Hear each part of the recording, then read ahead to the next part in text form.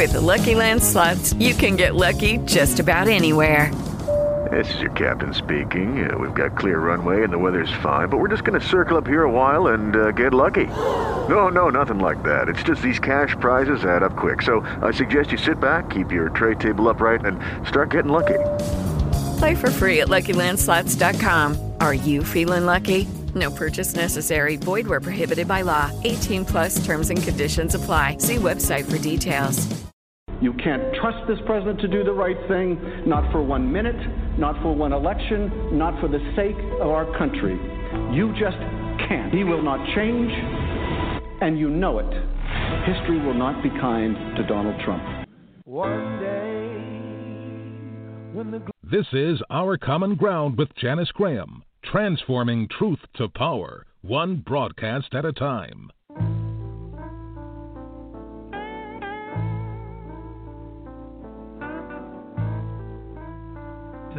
Too often our black politicians, professional class, middle class, become too accommodated to the capitalist economy, too accommodated to the militarized nation state, too accommodated to the market-driven culture tied with celebrity status, power, fame, all of that superficial stuff that means so much to so many fellow citizens.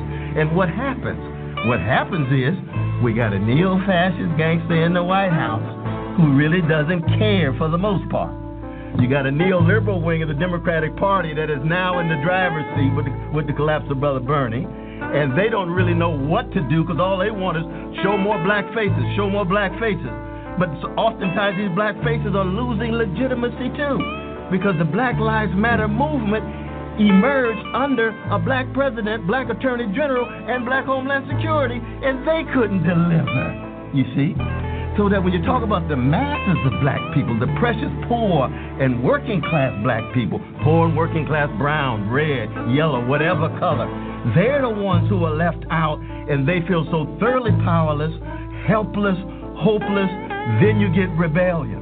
And we've reached the point now, it's a choice between nonviolent revolution. And by revolution, what I mean is the democratic sharing of power, resources, wealth, and respect. If we don't get that kind of sharing, you're going to get more violent explosions.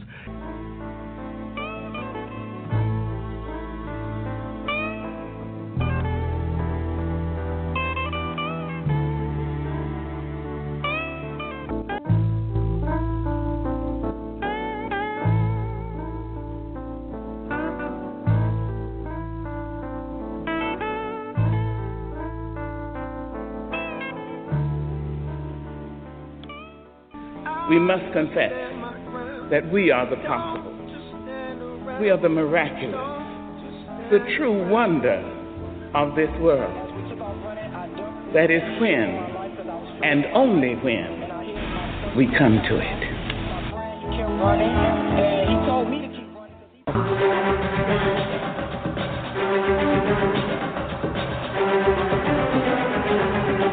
America's chickens!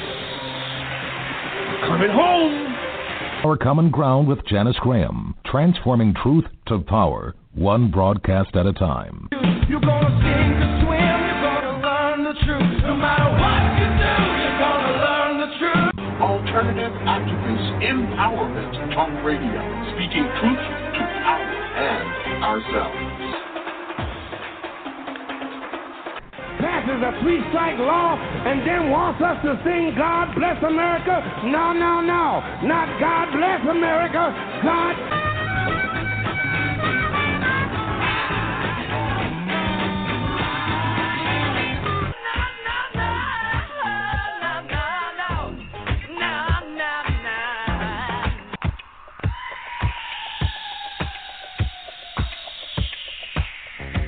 Our Common Ground with Janice Graham. Our Common Ground, speaking truth to power and ourselves. Our Common Ground, a higher ground for discourse, discussion, solutions, and ideas. I'm Janice Graham, and I'll be listening for you. Talk that matters. In tonight at Our Common Ground for Janice Graham. Our guest host, Dr. James L. Taylor. And now, Our Common Ground. Welcome back. COINTELPRO must be busy trying to keep us from having the conversation we want to have today about the consequences of black political misadventures and what they are and who pays. Here tonight on Our Common Ground, let your friends know, blog it, tweet it, post it on Facebook, check it out in the Blog Talk Radio section, and we want to talk tonight about the consequences of black political misadventures.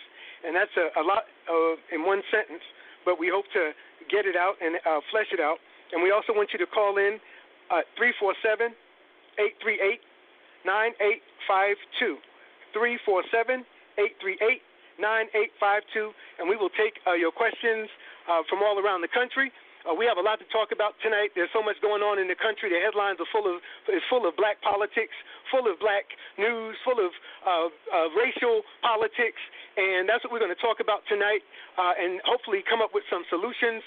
But the way you come up with solutions is to study your past and to learn from the past and to incorporate the lessons from the past to avoid misadventures. And much of the misadventure we'll talk about tonight has to do with that very question of how does the past, in terms of political movements, inform the present? What is the relationship between Black Power, Black Lives Matter, or the Civil Rights Movement, or even going further back to, say, the Harlem Renaissance, and further back to the Reconstruction period, or even further back to the insurrectionary period of people like Gabriel or Denmark Vesey or Nat Turner? And what does it mean that our young people and not so young people have taken to the streets of America in the last 2 or 3 months and they've shaken up the world in a way that got the entire world's attention and brought about a lot of remonstrance and soul searching in the country. They were confused by their own children engaging in riots and protests and insurgency. And what does it all mean? What is the future of black politics? What is the future of American politics? And how do the events that we are experiencing now, some that we are so close to that we may not be able to understand without being informed by the past? That is to say that right now we're too close to what's going on. And the best way to understand it is looking not forward but backward in order to understand the cycles of American history. That's the best way of understanding American history, according to some of the best scholars in the country's history, like Arthur Schlesinger and others, is to understand America, its movement, not in lines from point A to point Z, like there's progress being made. That's this linear notion of American history reads it flatly as progress, and we're constantly being told about progress. But we've been here for over 25 generations now, and every white generation for 25 generations has failed. And what they have done well across certain epochs is reproduce again and again the racism of old. So here we are in 2019, 2020, and we're seeing exactly a number of factors that were alive and kicking in 1919, in 1920, from race riots all across the country in 1919. Look, Google Red Summer and see what comes up. 1919, Tulsa, Oklahoma, the place where Donald Trump went on the weekend of Juneteenth, right? And how that all factored in, right? And you come back and understand that this whole notion of even the pandemic now, there was a pandemic in 1918. We had a openly racist president now, Donald Trump. We had an openly racist president then, Woodrow Wilson, who was the first president to segregate the federal facilities of the United States government, where they had been generally integrated from Abraham Lincoln until Woodrow Wilson. And if you ever saw the movie Hidden Figures, where Taraji Henson's character has to run a mile to go to the bathroom, that was after Woodrow Wilson. That was because of Woodrow Wilson that character had to keep going in real life. Black federal workers had to go miles to segregated bathrooms when their white colleagues can walk out the hallway, go into the hallway. That was Woodrow Wilson. It was Woodrow Wilson who celebrated Birth of a Nation and had the Supreme Court in the room and had Congress in the room and celebrated it and called it like history with lightning. That was the president during the last pandemic when race riots were happening all over America in 1919, from 1917 in East St. Louis all the way through to Tulsa, Oklahoma, the bloodiest single race pogrom, P-O-G-R-O-M, in American history. So when you start talking about where we are now and trying to read American history as a point from year zero to year of great progress and finally reaching a level of black satisfaction, that is a linear way of reading forward the experience of black people. If it was that case, we wouldn't see things now that look like things just 50 years ago, or things 50 years ago looking like things back in 1919, right? So here we are in the 21st century, and black people are marching in the streets of America like their great-grandparents were, like their parents were, like their grandparents were. Those are cycles, not lines. If there were lines, we wouldn't have our parents and grandparents and children and grandchildren all doing the same thing. They would be doing something different. But because America is better read as a series of cycles, usually 15 years, a generation emerges, young Turks. They look backwards 15 years and judge the previous movement or generation. And this is what Black Power did. This is what Martin Luther King did. To all the black preachers who weren't like him before him, and then they spend the next 15 years critiquing their own agenda and trying to outline their own agenda, constituting a full cycle. You can see this with the difference between the Black Power movement and the previous 30 years before that was the Harlem Renaissance and the New Negro movement and the Garvey movement in Harlem, where all of black America, from its talent, with talent, converged on Harlem and made it a special place that you see people like Harold Cruse, the writer of The Crisis of the Negro Intellectual, celebrating in much of his writing, and Malcolm X in all of his thinking, centralized his critiques and his understanding of the black experience in America, yes, from his Nebraska beginnings and from his Detroit raising, but also from his Harlem street hustling experience, where all of black America was drawn at that time with all of the talent and the art and the skills and the music. And then you see another cycle of that kind of performance with the Amiri Baraka Black Arts Movement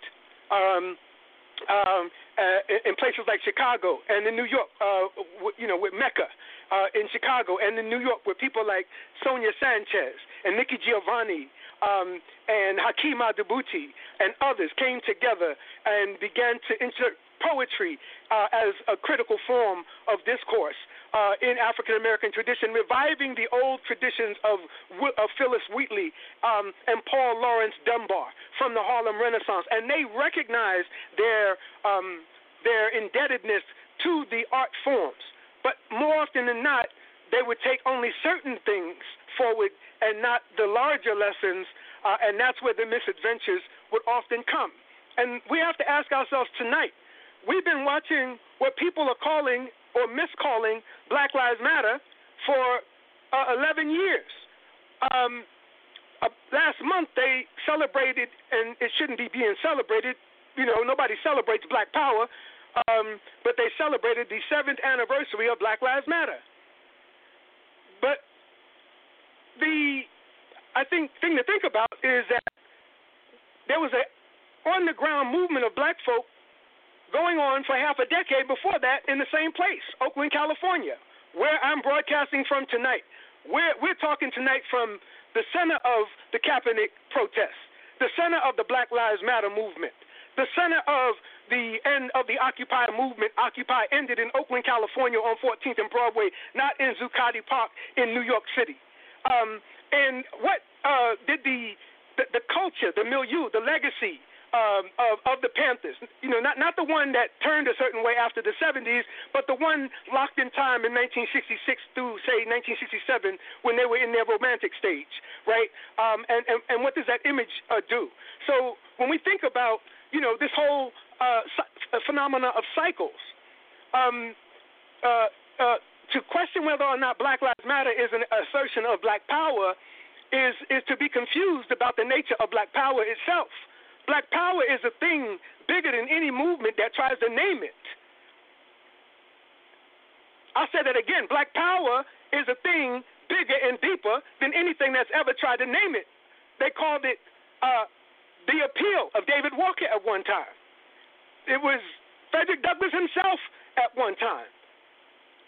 It was the legacy and reputation of Moses, Harriet Tubman one time. It was Marcus Garvey and UNEA when they declared in UNEA that they were new Negroes in the new Negro movement. That was just that time's expression of black power in relationship to the previous 30 years. Here you go. Here's a generational cycle right now. The Garvey movement critiques the period 30 years before it that had to do with the Reconstruction period. And even before that, Harriet Beecher Stowe's writing of Uncle Tom's Cabin. That book became sui generis for so much that went on in terms of the immediate, impending crisis that was the Civil War, right? And so when she writes that book, it caricatures all of black America as Uncle Tom. You have to read the works of Sterling Stuckey, Stuckey, to get some of this, or Albert Roberto's Slave Religion, and understand that these cultural expressions, these cycles, have occurred again and again, and we keep trying to name it. If you study the scholarship by Robert Smith of San Francisco State or other scholars, you'll see that part of the issue with black power was they couldn't name it. They didn't know how to define it. Even Richard Nixon defined it. Everybody had a definition for what black power was because nobody understood its spiritual nature that was in play, that continues to show up again and again, and it showed up in some people's lives in 3 or 4 cycles. If you're in your 70s, you done seen this about 3 times, and they keep trying to name it. Black Lives Matter ain't nothing but the modern misarticulated or unarticulated or poorly articulated expression of black power in the 21st century. And you can go backwards and understand that Garvey and the Garveyites, this is in my book on black nationalism. Check my book on black nationalism out. Garvey and the Garveyites went out of their way to go to war against the caricature that had been the reputation of all black people in America, male and female, for over 70 years, 60 years, for 60 years, from the time of her publication until the Garvey movement peaks in the early 20s. The Garvey movement, New Negro, is an particular expression of black power in relationship to Uncle Tom. The New Negro is the new person that is killing Uncle Tom. The Garveyites put Uncle Tom to death. The Garveyites put Uncle Tom to death. But they did it in a way that was dishonest because Uncle Tom wasn't no sellout. And that's what black people need to do in their language and in their talk, even when they're talking about sellouts, is to recover Uncle Tom from the sellout category. Because Uncle Tom, if you read William Julius Wilson's research on Uncle Tom's Messiah and black messiahs, you'll know that Uncle Tom wasn't no Uncle Tom. Uncle Tom was killed because he would not sell out. He was murdered because his relatives ran away at the end of the book, and he would not sell out. And then Simon Legree comes to him and demands that he tells where his relatives are. Sell out, Uncle Tom. And Uncle Tom said, hell no, I'm not selling out, even if you kill me. He said, you poor, miserable fool. Those are the last words of Uncle Tom in the book before Legree kills him. And because he suffers, and because of Stowe's caricature of black people as obedient, Christian, docile, nonviolent people. See, in the 80s, we became the super predators of America. But in the 1860s, we were the Uncle Toms of America. We were Uncle Toms and Aunt Janes of America. Not because we were weak, but because we expressed and demonstrated a spirituality and a religiosity that they could never demonstrate. when they saw real Christians, black Christians, poor Christians, rag Christians, tattered Christians, the best Christians God has ever had on earth, in the chains, coming out of chains, making up the music, the Jubilee singers, singing, sometimes I feel like a motherless child, singing songs like Go Down Moses, way down in Egypt's land, way down in, and tell old Pharaoh, let my people go, out of the rags and the tatters of centuries of devastation. Their culture was more powerful than the hate that tried to destroy it, and it's still more powerful than the hate that's trying to destroy it, because it showed up again in their great-grandchildren in 2020, and it chased the president down into a bunker. But the Garveyites wanted to get rid of the Christian image that they had been given by a white woman literary figure. Even though Martin Delaney himself tried to do it immediately, if you look up in my book, in Delaney, there's a reference to a book called Blake, a short series of writings by Martin Delaney called Blake, B-L-A-K-E, or Huts of America, where Henrico Blake, to show you the Pan-African interests of early black nationalists in Cuba, his wife is sold, Henry, the main character's wife is sold into slavery in Cuba, and he goes there and tries to retrieve, he runs away and tries to retrieve his wife. And in the episode, there's an episode of her, the wife's elderly slave relatives who couldn't stop saying Jesus and the Lord's going to work it out. Blake, don't go. Blake curses God. Blake rejects religion. Blake says if God is with us, why are we in these chains asking eternal theodicy questions that the slaves always asked? It's a misrepresentation that the slaves were deeply Christian. Du Bois is the best writer of black religion in all times. And he was an atheist or an agnostic. And he's clear that what black people were expressing was not Christianity. It was something that black people in America took out of the conditions that they inherited and created out of whole cloth. They couldn't even talk to each other. And they started doing the ring shout dance. Look up the ring shout. Google the ring shout. Look at your ancestors on YouTube right now doing the ring shout. That's what made us a people. Dancing made us a people. They always telling you, oh, black folk always shucking and jiving and dancing. Damn it, that's how we became a people, because we couldn't talk.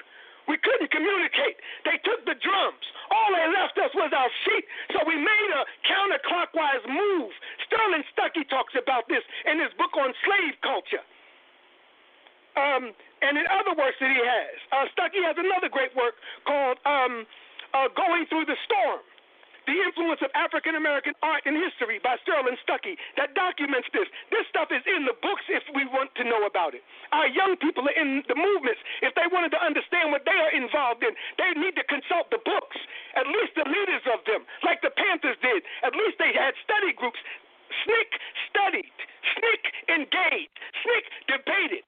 Black power didn't just happen out of black anger. They had debates. The women were in the room. All this idea of all this hypersexuality amongst the men, they had debates, and Dorothy Cotton and other women were in the room leading the debates, leading the discussions in SNCC that produced black power. I defy anybody right now to go listen to the Black Power tape or on YouTube, and I say this in my book. Listen to the response to black power when it's first uttered by Stokely Carmichael and Willie Ricks, and Martin Luther King is standing right next to them when it's first uttered. And you'll hear a chorus of women. You'll hear women. You'll hear the women saying black power. The women are saying black power. You can't even hear a man say black power at the Meredith March. Listen to the tape. So when you talk about Black Lives Matter and you hear somebody say something stupid like, this ain't your grandmama's revolution, well, damn it, I say, Google the name of Gloria Richardson, who Malcolm solemnizes in the Message to the Grassroots speech, where he talks about this middle-class, beautiful black woman who gives up all of her class advantages and preferences and privileges and becomes a leader, a grassroots leader on the ground, not a part of the civil rights establishment. In fact, if you check this out, she was allowed to go go to the March on Washington. She was allowed to get up to go speak. And as soon as Gloria Richardson said hello, they turned the microphone off on her and did not let her speak. Gloria Richardson finally got to speak about 3 or 4 years ago at one of the anniversaries of the March on Washington recently. She finally spoke, and she told the story. Gloria Richardson is alive still right now, one of the great mothers. And you want to talk about her? She's the black woman that you see in the footage with the hand on the bayonet looking at the white soldier like he's out of his damn mind, and she will turn that thing on him and use it if he does another thing. That's Gloria Richardson in her 90s, alive right now. And so when you talk about the cycles of black power, the black power generation ain't even dead yet. They're still alive. We just lost John Lewis last week. He's from the black power generation. You heard Bill Clinton choose. You heard Clinton choose one black power over another. He chose one snake wing over the other. In the 21st century, black power is still repugnant to the liberal establishment, and Bill Clinton's comments should remind you of that. He said, we're glad the rest of you Negroes, and he said it to an all-black room, too. That's what I think is deep about Bill and Obama. They get in the all-black room, and they just be talking, like they're an old black preacher, but neither one of them got the credibility. But Bill, talk about to an all-black room. Well, we're glad you Negroes chose the John way and not the Stokely way. And now everywhere you look, they got this good trouble nonsense going around. And they use that to shame the Black Lives Matter movement generation. They want to use King. They want to use John Lewis and tell you this is how, just after you done taught this damn country and brought it to its knees, they want to use one of the great icons of the movement, John Lewis, against you. They got look up on your streams on Facebook. They got John Lewis T-shirts. They got John Lewis cups. Good troubles everywhere. Little white girls getting in trouble, calling it good trouble on cable TV. And they ain't never had a John Lewis T-shirt since the Selma March. They ain't never had a John Lewis T-shirt until after he left here. Why? Because they want to reproduce and shame the young people today and tell you the good way to rebel is to let the cops beat the hell out of you and not retaliate. Right at the time you are retaliating. And when you are beating the cops left and right in every city and they're seeing young white children beat police officers and engage them. The young people of this country beat them for 9 days straight. And then they finally got control when Trump and his SS men came out on the streets in D.C. But our young people provoked the president into that fatal move. He can never recover from that, historically or in terms of the election. Our young people did that. They provoked Trump into a stupid move, a fatal move in terms of presidential history. He will go down infamously because our young people provoked him through their activism. And so when we talk about adventures and misadventures, we talk about the cycles. When you talk about how the Garvey movement tried to overcome the reputation of Uncle Tom, they went to the extreme of lying on Uncle Tom. So that Uncle Tom becomes a sellout in the Garvey years 60 years later. That's when he becomes a sellout. Uncle Tom becomes a sellout in the Garvey era. Look at it in my book. I've mentioned my book more times in this show than I have since I wrote it. I kid you not, because I'm not a self-promoting person. Anybody that knows me. I don't have a blog. I don't have, I got 3 followers on Twitter. You can follow me if you want. It's Udi Taylor, OOTTIE Taylor at Twitter, because they kicked me off because I clowned the lawyer for Trayvon Martin Crump. And I noticed he's getting like Al Sharpton and Jesse used to be, where every time something bleed, he trying to beat Black Lives Matter to it now. And he 0-10. He done lost everything. He done lost on Botham Jean. He done got involved in the Floyd George thing. He was out there trying to lead the people and sound like he should have been following them when he was trying to talk in public. I felt so bad for the boy, and I said, if I ever get hurt, I said, if I ever get shot, please don't have him come represent my family, please. And for that, Twitter kicked me off. So I guess I don't know how, but that's what happened. But you know, I'm from New York, so anyway, you can follow me. And but I want us to think about today. All that you're seeing, all that you're experiencing, all of this difficulty, all of these challenges. I want to tell and remind us that our ancestors were a steeled, S-T-E-E-L-E-D people, a steeled people. They were steeled on the crucible of the American experience. No group, black, ethnic, African, West Indian, can come to America and look down on the American Negro unless you did it yourself or unless your people did it too. Colonialism, for the most part, was exterior. You know, they had direct and indirect rule. The African American has always been a colonized nation in a colonized nation. And this is something that black people need to think through. They were thinking it through in the 60s. Howard Cruz is the one that helped them think it through with the thesis of it, of black people being an internal colony. That is, if you read the works of Robert Blauner at Berkeley, a book he passed recently, a book called Racial Oppression, a white scholar, outlined how black people in America never had their colonial situation resolved with the British. When we fought on the side of the British against the Americans, check that fact out, the black loyalists, and we fought on that side, you know, for the hope of getting free as Africans had in Sierra Leone under the British agreement to establish Sierra Leone as a free country. America creates Liberia later, you know, very different, under very different circumstances, about 50 years later. But when you think about, you know, these cycles, when you think about, you know, the nature of these developments and how they come and go, the misadventures that happen in our movements are typically born out of the arrogance of youth, of young Turks tending to think that they are the only ones that ever had the wheel that needs to be reinvented. Again, we want to remind you to call in to our number. We want to remind you to call in and give us your thoughts and your questions. 347-838-9852. I'm going to finish my opening soliloquy in a minute, and we're going to open the lines and let you all get your questions in, write them down. If you want to check something I said, please do. You're welcome, and you can call in and disagree. I'm a professor. My job is to figure out how to, relate to any perspective and try to reconcile it with a common perspective of mutual, hopefully, a thesis out of the unity of opposites, out of your ideas and my ideas. Hopefully, we can produce a new thesis in the Marxian dialectical sense. So we want to talk about Kamala Harris, and we want to talk about Donald Trump and his race,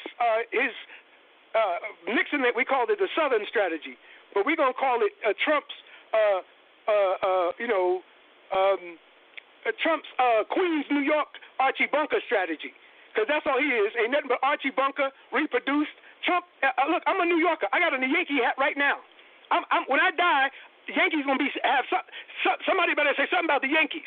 Please, whoever you are. I know the Yankees history inside out. I know that Donald Trump was in New York in the 1970s when George Steinbrenner was known as the boss of New York. And he had a reputation of firing people. He was the most intimidating man in New York. He ran New York with a big, tough guy, blonde hair, personality. He ran the Yankees. He fired Billy Martin 80 times. That was his reputation, for firing Billy Martin and Reggie Jackson going after Billy Martin and all of that the Bronx madness with Bucky Dent and Thurman Munson and Greg Nettles and Reggie and Willie Randolph. Man, don't get me started, right? And Donald Trump and Rudy Giuliani, these old New York racists, that's all y'all doing is getting some old New York racism. New Yorkers ain't surprised at none of this. And Giuliani and Trump are big Yankee fans, right? And Trump, all Trump did, after Steinbrenner died was stole his personality.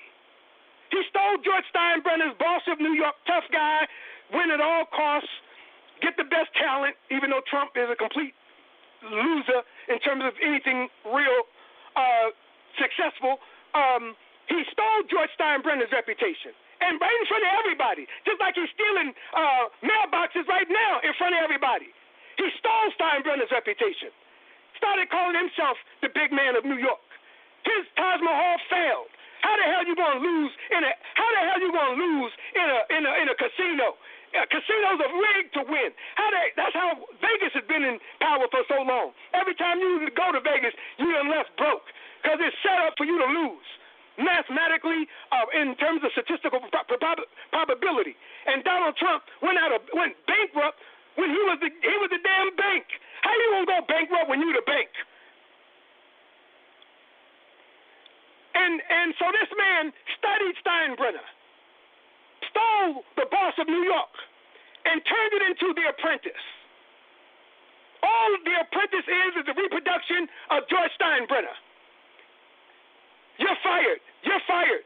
Half of Donald Trump's staff right now is in the interim position, including his chief of staff and all of his inner circle. All of them only got a foot in the job to keep him insecure. This man has fired more people than the last several presidencies combined in 3 years. Look up the word kakistocracy. K-A, this is the word of today on Common Ground. We got a new word. Ms. Graham is coming back in 2 weeks out of her own integrity. She suspended herself because she appropriately said some misappropriate things. She said some stuff that needed to be said, but she probably shouldn't have said them at the time they were said, and she's sorry to all of y'all, including the people that love her most, and the people that don't. She's still sorry. But we want you to understand that that we're talking about these cycles and these reproductions, and some of these things we've seen before. You have to appreciate that there is a ongoing struggle in the black experience. Some call it the black freedom struggle. Some call it the long movement. Some divide it up between black power and the civil rights movement. But all of the black movements is the black movement. All of them. They are the black movement. And the diversity of their manifestations in the forms of women's movements, like the National Council of Negro Women, which is the first black organization. A lot of intellectuals like to tease out their class status and focus on their uplift strategy, as if they didn't love the people they were trying to uplift, and they mock it. And then you look at, the creation of the Niagara movement, and then people like William Monroe Trotter, that every black child should know about, the son of a black millionaire in Boston, who took the Boston Guardian and made it into a successful black journal in Boston, opposed Booker Washington. The real enemy of Booker Washington was not W.E.B. Du Bois. That's a mistake or a scholarly confrontation. But in terms of the movement, Booker, like King, was trying to nationalize his leadership from Alabama to Boston, where they had black leadership going back to Prince Hall in the 1700s. They didn't need Booker in Boston. And Trotter told him so. Trotter sent Booker Washington into a rage, and they got into a fight, and literally a riot. It's called the Boston Riot. And Trotter gets arrested. And then Booker doubles down and presses charges. This is the real beginning of the break with W.E.B. Du Bois and Booker T. Washington. It was not over school or education or the talented 10th versus the slave masses. It was over Booker Washington pressing charges on William Monroe Trotter. The black man who went into the White House 2 times and cursed Woodrow Wilson out to his face twice. Look up William Monroe Trotter. They try to give us our heroes, but look up William Monroe Trotter. This was a black millionaire. They always try to act like, the black bourgeoisie can't relate to the black masses. Well, William Monroe Trotter was a black millionaire. His father was. He was the first Phi Beta Kappa from Harvard, graduated with Du Bois. They had the same girlfriend. One of them married the other, and the other one loved her and couldn't get her. And they were rivals in that way. Trotter was such a militant, he wouldn't become a part of the NACP because of all the white people that helped create it. In fact, white people created the NACP. It wasn't the National Association of the Advancement of Colored People. It was the National Association for the Advancement of Colored People. And the only black people associated with was Du Bois and Ida B. Wells, who Du Bois, in subsequent writing, turns into a man and erases her presence at the founding of the NAACP. Yes, he did. He was enlightened as a feminist in a lot of ways, but he went out of his way to erase Phyllis Wheatley and Ida B. Wells in the narratives of his time. He went out of his way to write her out and say she wasn't even at the meeting. He turned her into a man. Du Bois did this to Ida B. Wells. I taught this over at Berkeley. That's probably why they won't have me back over at Berkeley.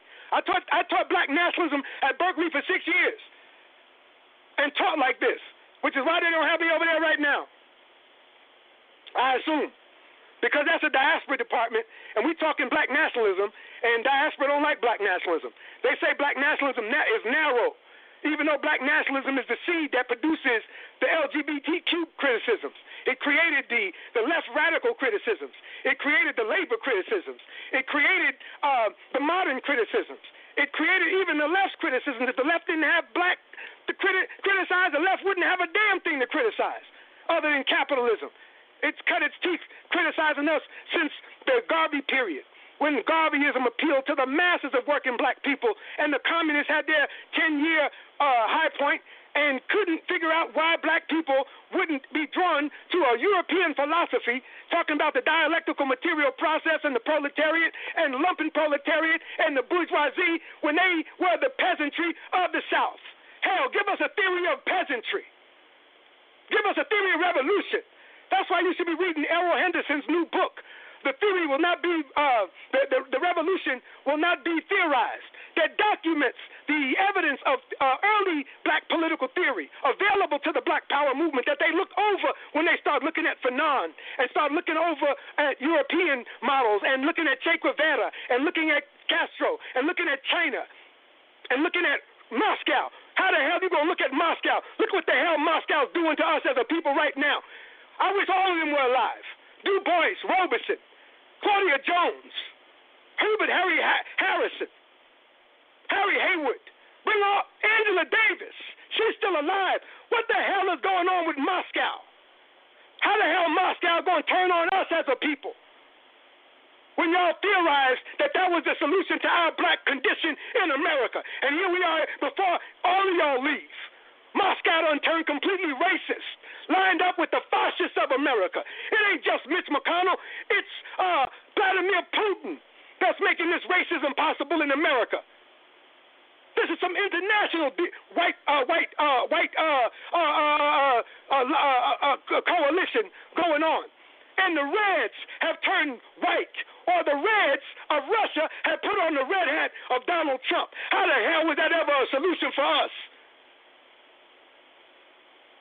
It never dealt with its own racism. That was the reason why it could never appeal to us. That's the problem in San Francisco right now. The progressive left, the Bernieites, the AOCs, the Jane Kims, the progressive left, who we created. We created them. They didn't even come out the first left. They didn't even come out the old left. They didn't even come out the 1920s labor union left. They came out the Black Power movement with Bernardine Dohrn and this dude they kept talking about in the Obama campaigns. I can't think of his name right now, but his wife was Bernardine Dohrn from the Weather Underground. And they told the Panthers, they told Eldridge, we cannot follow you. Yes, you are our father. The Black Power movement created the modern New Left. And they didn't even have their own constitution with a small c outside of some European theory from 1848 to offer us, the same one that had failed for the previous 100 years and had 2 or 3 breakthroughs for about 5 minutes in our history, like the Scottsboro Boys. 1936, they had a moment in the sun. But Garveyism appealed. In fact, if you listen to Harold Cruz, he explains that we as a people, in a piece called, in Black World, called Black and White, he says we went into the Great Depression and World War II as nationalists, as a people, as a whole. Whether or not it was formed artificially by segregation or not, that was our mentality. We had gone from Uncle Tom to the new Negro. It was in L.A. It was in New York. UNIA was in Oakland. UNIA in L.A. was more radical than New York's UNIA. The UNIA in New York had to calm the UNIA in L.A. down. Charlotta Bass. Look up Charlotta Bass and her husband. The Basses. The Basses ran UNIA. They said, New York, Garvey, y'all ain't militant enough. Garvey came out in the 1920s out here to New York, to L.A., and had 20,000 people in his audience. And the L.A. people said, nah, you still ain't militant enough. In fact, Garvey came out here to calm them down. That's why he came. And when he left, they said, nah, Garvey, we want more than some capitalism, black capitalism. We want real revolution. And the women in L.A., the mothers that have never been written about. There's a book on the L.A. UNIA, if you Google it, that documents this history. The Los Angeles UNIA. And UNIA was in Oakland. UNIA was in San Francisco. UNIA was in Richmond. UNIA was in Baltimore, Roxbury, Chicago, Philadelphia, Florida, Alabama, North Carolina. UNIA was throughout the South. In fact, the reason Garvey ended up making a fatal move when he met with the Klan was because he and the Klan had an agreement to leave UNIA alone. And UNIA, if you look, compared to the Civil Rights Movement, you don't see UNIA's headquarters being bombed, firebombed, and exploded. All out in Alabama, Louisiana, in Louisiana, Garvey had places throughout the South. Some of his largest UNIA headquarters were in the South, and they were not harmed. Why? Because he made an agreement with the Klan, at least initially, and then it became the fatal move that Asa Philip Randolph and other enemies seized upon in the Garvey Gotta Go campaign, and that destroyed Garvey. But Cruz makes clear that black America, after overcoming the Uncle Tom image, inserted a new image, a new Negro image, manifested in different forms, like the Renaissance art demonstration that is documented by Elaine Locke. This is in Henderson's book. The Theory of Black Revolution was provided by Elaine Locke, by W.E.B. Du Bois. Du Bois was so radical in his interpretation of what black people were doing in the Civil War that none of his contemporaries would approve the thesis that the slaves were throwing a revolution in the midst of an American revolution. And they got you talking about Abraham Lincoln freed the slaves. Damn, the movie Glory showed you Denzel dying. That was the tipping point of 189,000 to 250,000 armed black men.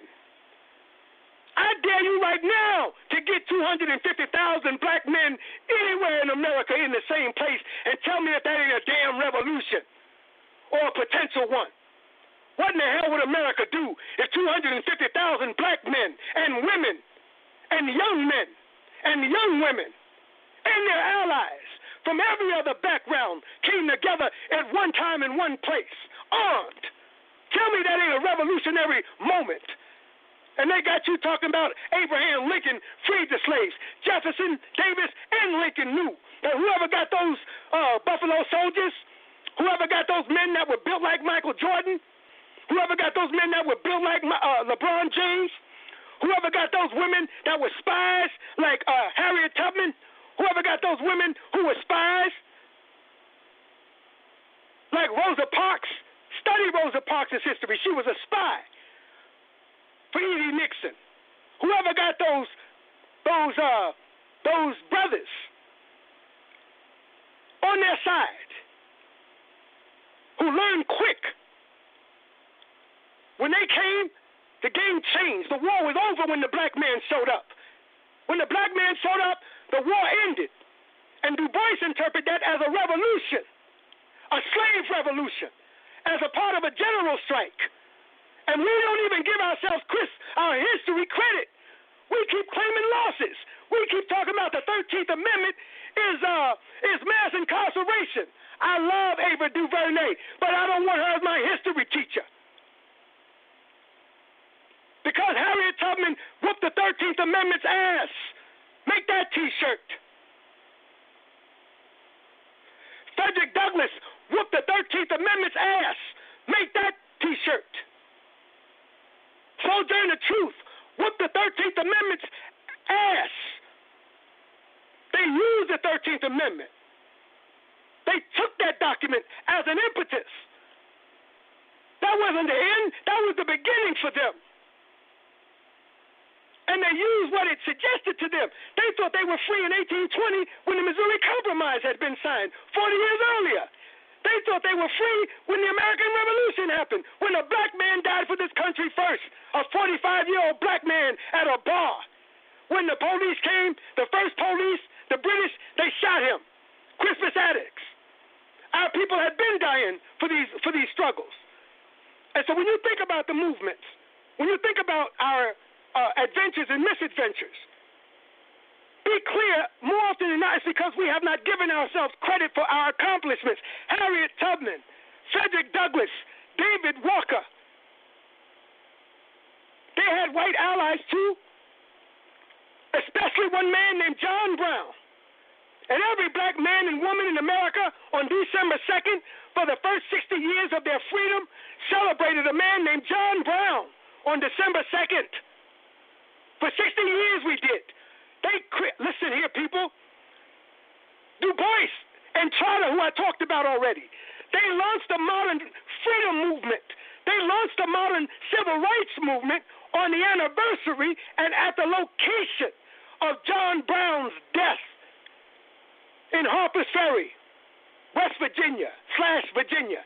And then they went out to Canada because they were too racist in America to launch the Niagara movement, and they did it on the anniversary of Harper's Ferry.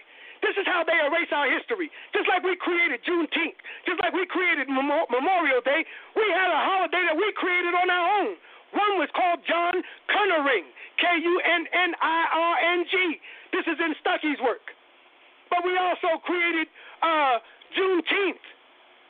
The white folk just discovered it in 2020. Did y'all just see that? They just discovered it. We've been discovering it. We used to laugh at black folk from Texas for figuring it out when the rest of us Negroes are free. That's like the N-word. It's something we can say to them that the white man can't. That's the other thing. You want two things that we can say that white folk can't say? You can't say the N-word, and you can't clown a Negro from Texas because their ancestors found out late from General Sherman that they had been free for 2 years. But my New York black behind has been doing it my whole life. Anytime somebody talk about the Cowboys, I'm a Giants fan. Or some baseball team, I remind them that you Negroes from Texas, y'all found out late. Now, I'm glad y'all found out late because y'all were the ones that preserved it. And y'all are the ones that kept it. And y'all are the ones that nurtured it. And y'all are the ones that kept it down underneath where they don't even know how we live. Ooh, I love us.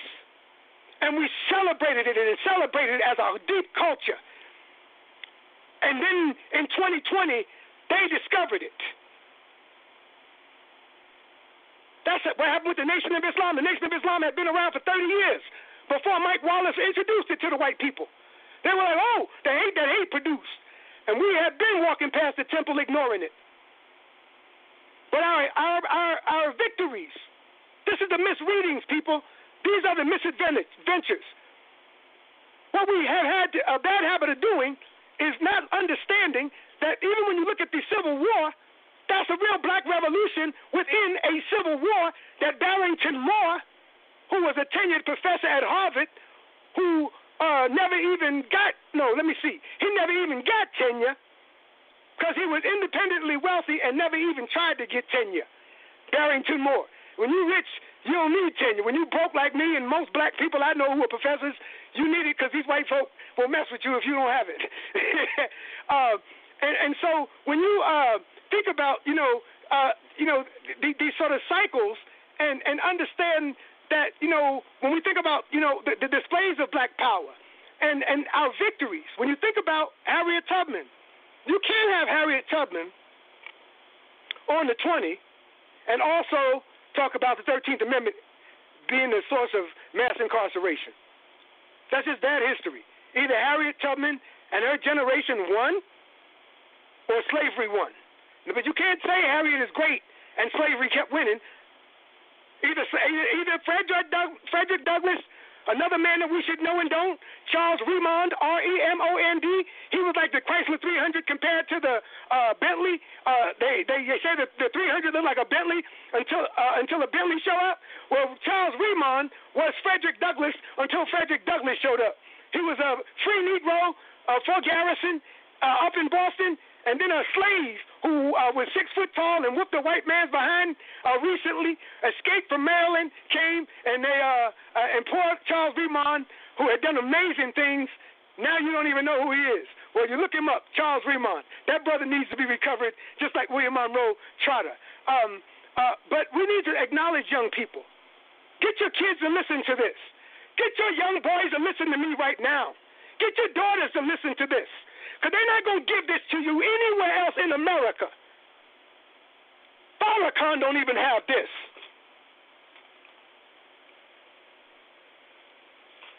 Because if he did, he wouldn't have misread the Million Man March the way he did. He completely messed it up. And it wasn't his right to mess it up. It wasn't his movement. That movement belonged to the generation after him. That movement belonged to the hip-hop generation. That was their movement. Farrakhan imposed himself on that movement over the whole decade of the hip-hop generation and ruined it, obsessing on Jews. Jews are not black people's major problem. White people, as Harold Cruz, James Baldwin, and even Adolph Reed. God, I'm quoting Adolph Reed. Even Adolph Reed says ain't no damn black anti-Semitism in America. If there was black anti-Semitism in America, there wouldn't be nobody here. There's 45 million of us. We live right next to you in Brooklyn. The Hasidim and Bensonhurst. Over in Brownsville. We've been living next to each other when nobody else would let you live near them. The only people you can live next to, the Jews and the Irish and the Italians. Nobody would let them live near them but the black man in America. And all of them have sold us out. All of them. And they're the most racist out of all of them, especially the Irish. Who do you think the police are? Study the history of law enforcement in America, and you ain't doing nothing but studying Irish history. In New York, in Boston, in Tennessee, the first riot ever to happen against black people was when the Irish police of Memphis took their guns against the free black men who had just, in their uniforms, been disarmed. And they were all young, drunk men partying, hanging out. And the Irish police couldn't take the freedom of black men walking down the streets. Free. They couldn't take it. They were cool for 2 centuries as long as you were in chains. But if you got up, they couldn't take it. When nobody wanted the Irish. When there were signs saying the Irish not need apply, dogs, Negroes, and the Irish. They couldn't live nowhere. People want to talk about Zydeco and New Orleans music and the Irish influence on it. Well, what the hell you think minstrel was? All minstrel was the Irish copying us when they were walking with us and working with us in the waterways. This is in a book called Love and Theft. This is a book called The Creolization of American Culture. This is a book called How the Irish Became White. This is the scholarship. I'm passionate, yes. I'm screaming, yes. These are screaming times. And Ms. Graham, what she said may have been a bad timing, but it was not the wrong time. These are MFing times. These are some MFing times, people. If you ain't screaming, you ain't paying attention. This man invoked the 1807 slave insurrection law on y'all 3 weeks ago, on your children. And white people still laughing, thinking he playing Steinbrenner on The Apprentice. But this devil, to finish that point off, this devil didn't even come up with MAGA. MAGA is Reagan's. You're fired is Steinbrenner's. Donald Trump ain't even Donald Trump. This fool's name is Trump. And he's been in this country, his mama and him and his grandmama. Do y'all know Donald Trump is a second-generation American? This fool, with his Scotch-Irish background, he just got here. That's why he keep marrying these women who ain't from here, because they sound just like his mama and his grandmama. Y'all wanted to figure out why he married, what was that name? Yvonne. I don't want to know their names. I'm trying not to say them right. You know why he married them? Because they look like his mama. You seen that extraterrestrial thing? That you know, that old, well, I'll be nice, because that's somebody's mama. And black people, we respect mamas. But, you know, Urugus had babies too. Urugus had babies too. The Urugus had babies too. The demons had babies too.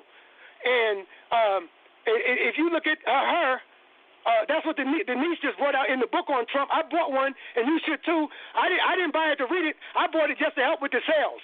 I wanted to put my Negro dollars and help irritate the hell out of Donald Trump by helping his niece's sales go out the roof. And you should too. Because she told the truth, that they are a bunch of monsters, ungodly people, unrighteous, no God in their lives, no love, hatred, meanness, no warmth. They let their brother die in the hospital by his goddamn self. They let his brother die in the hospital by himself. You got your relatives. You know why he don't give a damn about your relatives dying in the emergency room right now by themselves? Because he let his own brother die in the emergency room by himself. We got to take a break so some of y'all can call in and calm me down. But you want to understand why Donald Trump don't care about your relatives? I know 20 people from Glen Cove, Long Island, New York, 20 of them. Soupy Barnes. Frankie Mickens.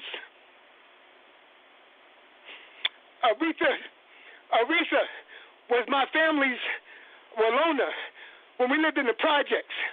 She was Walona to us. She died. I know a bunch of people that I grew up with. 20 of them from my projects who are now gone because of this devil. And we the ones dying.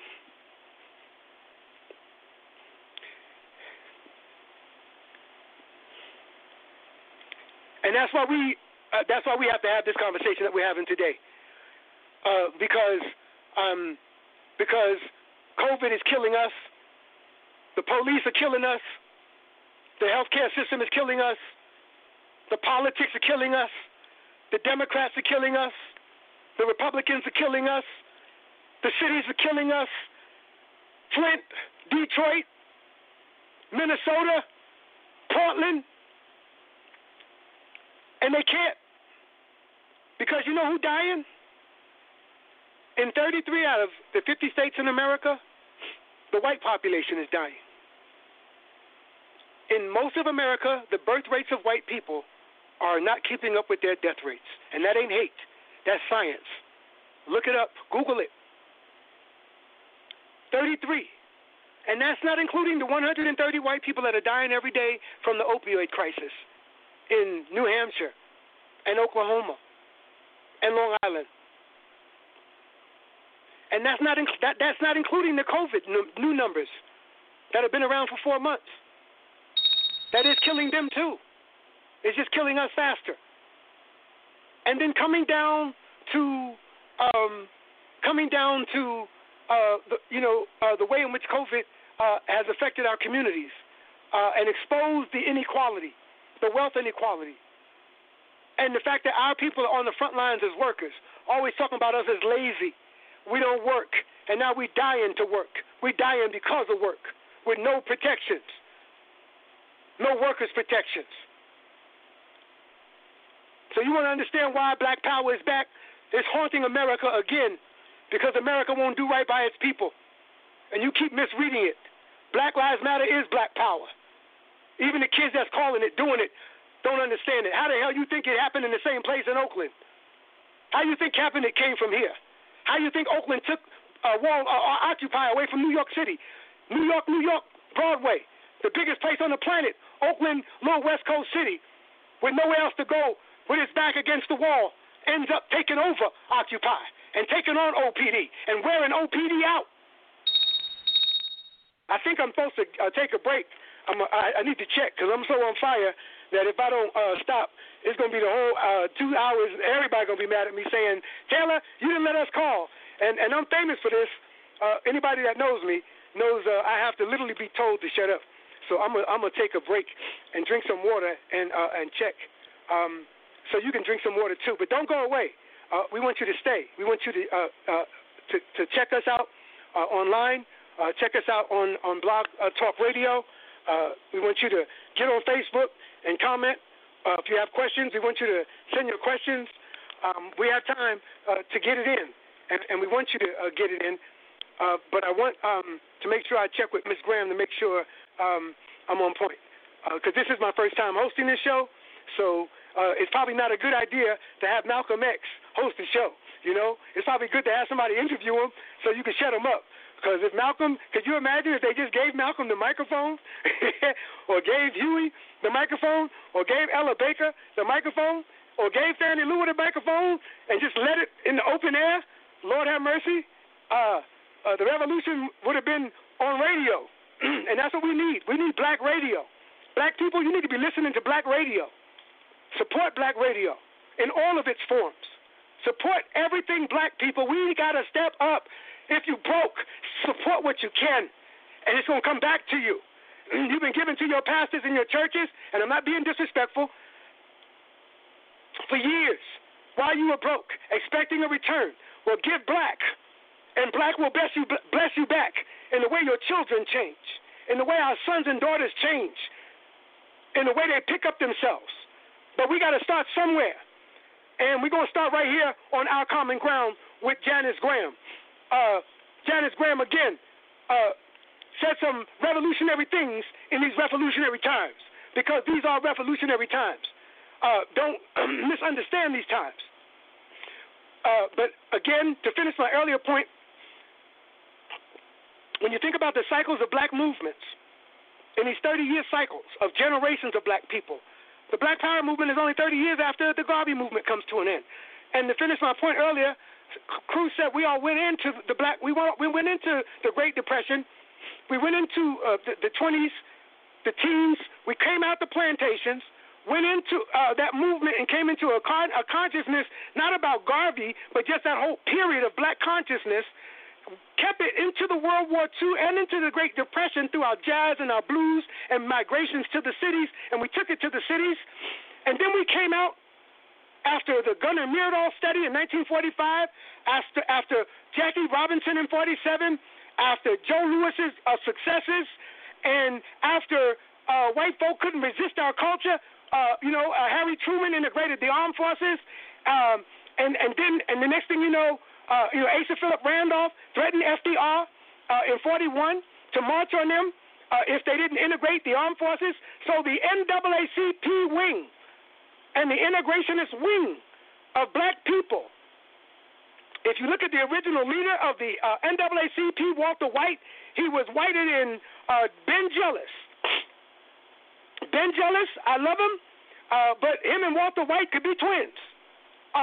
Walter White was so white that Walter White went to lynchings in Tennessee, and he was in a taxi leaving one of the lynchings, and the taxi driver said to him, they just lynched her, down the street. And they think there's one around here trying to hide and masquerade as one. And he was talking to him in the taxi. And that's how Walter White was. Walter White was the enemy of W.E.B. Du Bois. When Du Bois wanted to go revolutionary and radical with the NAACP, which was radical for its beginnings, it was radical until black folks showed up with their own black organizations like the Garvey Unia movement, which had the most mass appeal to black people in history. To this day, Martin Luther King's movement is dwarfed by Garveyism. Dwarfed. They want to make sure King is known, but they don't want you to know Garvey. And because Garvey wasn't even about Garvey. Garvey was about Queen Mother Moore. Garvey was about, well, if you want to read a book called At the Dark End of the Street about Harriet Tubman, about Rosa Parks, it says that Rosa Parks was a Garveyite Unia child who had a rifle in the beginning of the book, At the Dark End of the Street, by a white woman scholar. Google it. About the rape of Reese Taylor, where Rosa Parks had been a spy 11 years earlier in Abbeville, South Carolina. She took a gun and was at the door waiting for the Klan with her granddaddy, who was funding the Scottsboro boys through UNIA. E.D. Nixon, the guy she was working for, when she integrated with the bus boycott. This is in my book, with the bus boycott. Her boss was a UNIA and labor activist and an integrationist. He was UNIA and NAACP, E.D. Nixon. I keep hearing the beep, so Ms. Graham, if you're trying to get my attention, you're going to have to hit me on the email to stop me, because otherwise I'm afraid I'm going to hit the wrong button. Thank you. We're coming in for a commercial right now. Thank you for joining us at Our Common Ground with Janice Graham, transforming truth to power, one broadcast at a time.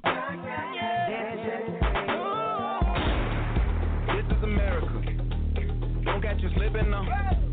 Don't catch you slipping now. Look what I'm whipping now. This is America. Don't catch you slipping now. Don't catch you slipping now. Look what I'm whipping now.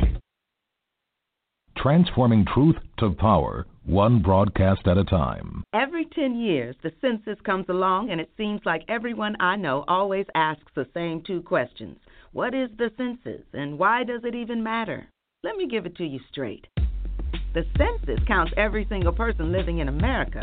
An accurate count of our community tells us where there are more people. And where there are more people, there are more needs. Our participation could impact how public funding flows to our schools, health clinics, senior care, job training, and housing. It even determines our congressional representation. I don't know about you, but it sure sounds like the census matters to me. This year, take a little time for the 2020 census. You can complete it online, by phone, or by mail, and make sure you count everybody you live with. Your mama, daddy, sweethearts, babies, roommates, everyone. This chance only comes every 10 years, so let's step up and be counted. Shape your future. Start here. Learn more at 2020census.gov. Paid for by U.S. Census Bureau.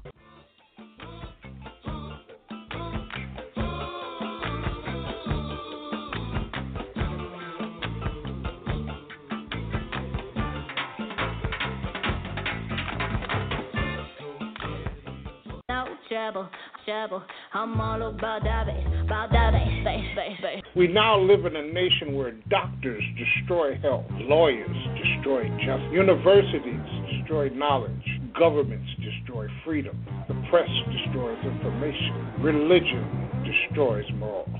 Our banks destroy the economy. The inability to defend on all of these fronts, be it voter suppression, and you can go down the line. You can go down the line. The Wizard of Oz is 70 years old. Today, if Dorothy were to encounter men with no brains, no heart, and no balls, she wouldn't be in Oz. She'd be in Congress. Advanced Urban Progressive Political Talk Radio. 1, 2, 1. He's back, and your Wednesdays just got served. The Alpha Show on TruthWorks Network, premiering August 26th. Alpha's back and ready for the struggle. It's on. The Alpha Show, August 26th. Your Wednesdays, Alpha serving hot grits with politics. Wednesdays, 10 p.m. The Alpha Show, TruthWorks Network, 10 p.m. Hosting the best of pushback talk radio. Good evening, and thank you for joining us tonight at Our Common Ground. This is Janice Graham. We believe that the work we do at Our Common Ground is vital and important to inspiring, establishing the aspirations, and creating a community of love and empowerment. As a result, I have been suspended from broadcasting. We believe that violation of certain principles and policy are important. Please join me next week, Saturday, with our guest, Dr. Wilma Leon. And on Wednesday, as I co-host the last episode of Wednesday night open mic night at Our Common Ground, the Alpha Show will be broadcasting on Wednesdays at 10 p.m.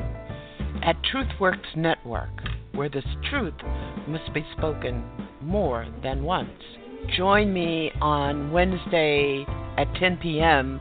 with Alpha as my co-host for the final broadcast of Wednesday night open mic on Wednesday, 10 p.m. Thank you for your listenership and your support of Our Common Ground.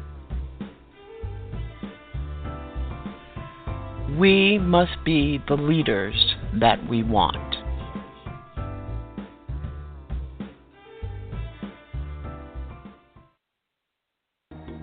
And now back to Our Common Ground. In tonight at Our Common Ground for Janice Graham. Our guest host, Dr. James L. Taylor.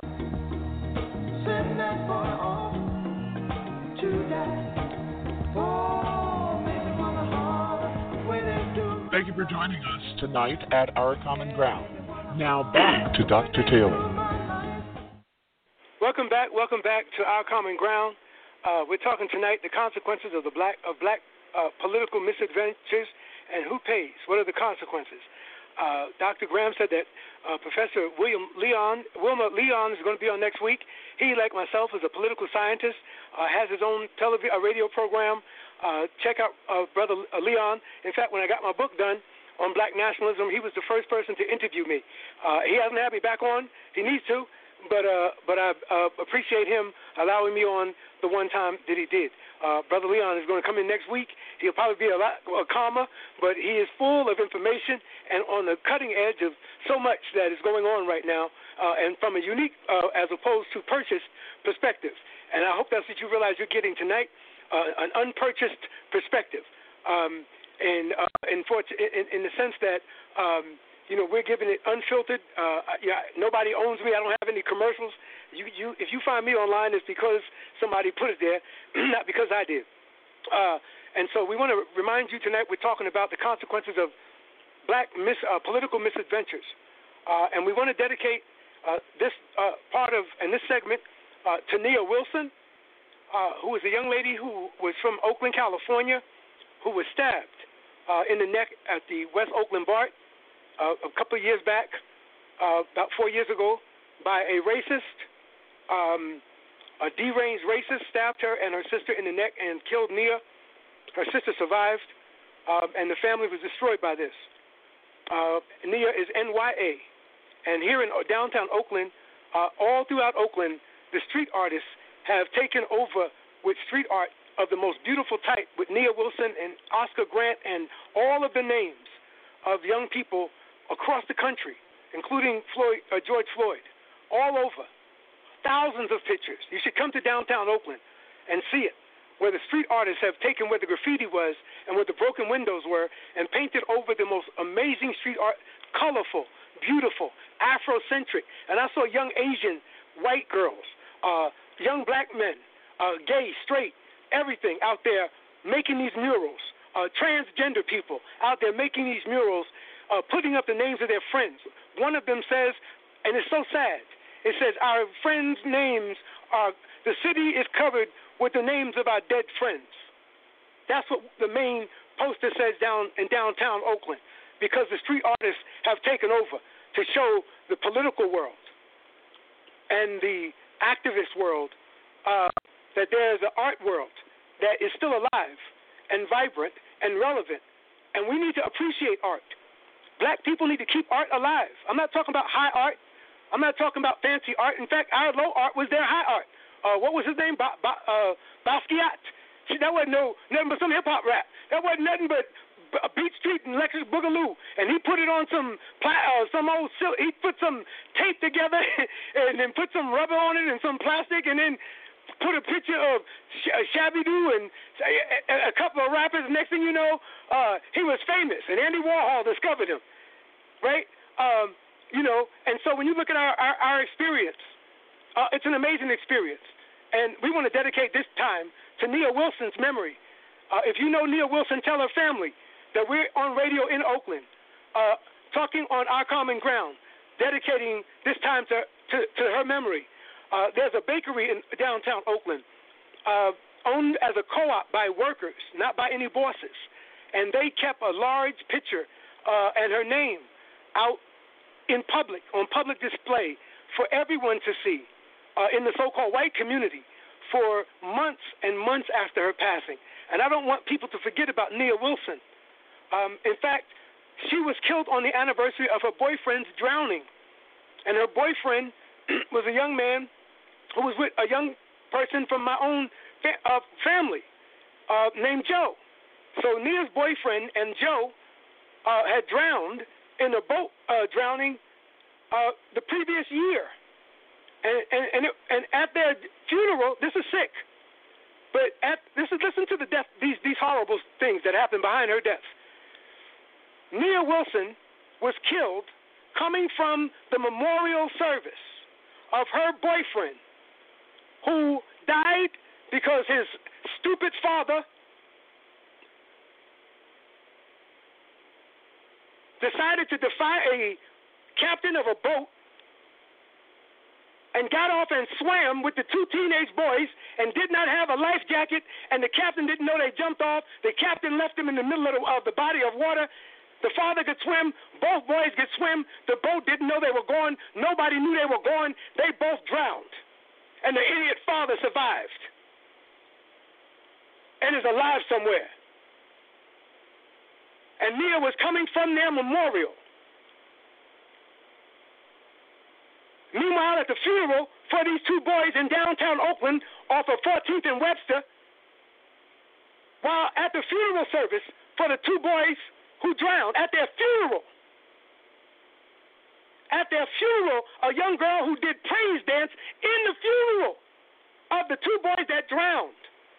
After she finished doing a praise dance, went outside after the funeral, and some idiots were out on the corner gambling, started fighting, and because they don't know how to fight, somebody pulled out a gun, shot and killed the girl who had just done the praise dance at the funeral of the two boys who had drowned.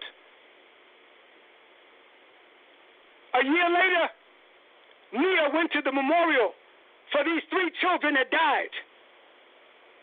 And when she got back home with her sister at BART, this devil walks up to her and stabs her in the neck and takes her life. That's why you need to know who Nia Wilson is. It's tragedy on top of tragedy on top of tragedy on top of layers of tragedy. Black tragedy. Some of the things our children are experiencing, our ancestors, not all of them, but just certain generations of them, because our ancestors have seen all of this before, across the board, but all of them did not see some of this. But some of them saw some of this, but not what some of these kids are saying. For example, John Lewis, may God rest his wonderful soul, once said when the Trayvon Martin protests were going on, walk a mile in my shoes. And I appreciate John Lewis's shoes. But John Lewis, as bad as he got beat, didn't go through what Trayvon Martin went through. Didn't go through what Michael Brown went through. Our children have seen things that Martin Luther King saw, but not nearly as intensely, not nearly as openly. You didn't have people choking black people on TV. You had them hitting them with water hoses, biting them with dogs, and hitting them with sticks, but you didn't have them choking us. This is some new evil we're seeing. They've been doing it, but now the technology has exposed it. And this is why you must use the Oscar Grant murder as the beginning of all of what we're seeing. It's not Black Lives Matter.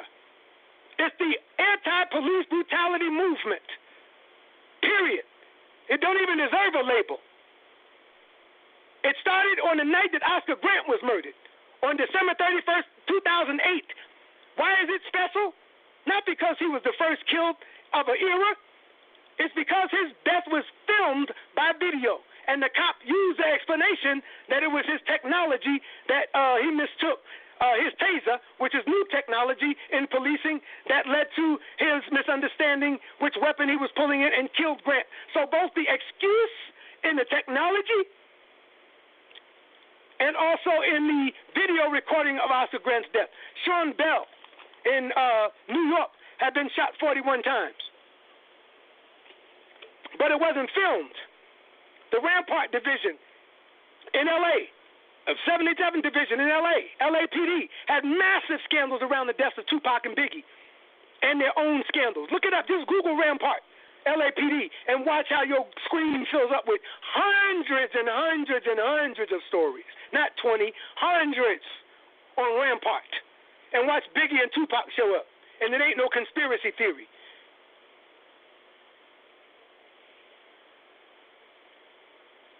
When you think about what our people have been through, and you keep seeing familiar things in our movements that people keep saying, well, is this black power? How does black power relate to black lives? How does civil rights, are these kids the civil rights movement? Or what can they learn from the civil? Well, again, we keep misreading our history, not claiming victories when we should be claiming victories to inform ourselves so we can incorporate those with confidence as we move forward.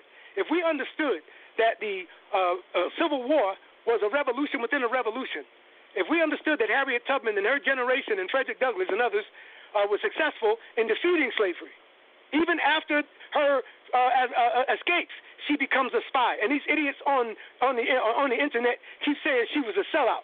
Well, damn it, she was a sellout for the Union Army. She was on the same side as Martin Delany. She was on the same side as Frederick Douglass. I mean, some of y'all need to read. That's what I mean by misunderstanding the misadventures. Half these people in ADOS, half these people in these little Hotep web bloggers, these little popular people, half of them don't even know the history they're talking about. They're presentists. They only know now, which means they are reading the end of a book that they are part of and don't read the middle and the previous chapters of the same damn book. This is one black book in America, with a bunch of chapters, with a bunch of diversity of all kinds in ideas and movements and leaders and moments and fronts, F-R-O-N-T-S, fronts, labor front, the women's front, the religion front, the movement front, the electoral front, the arts front, the protest front.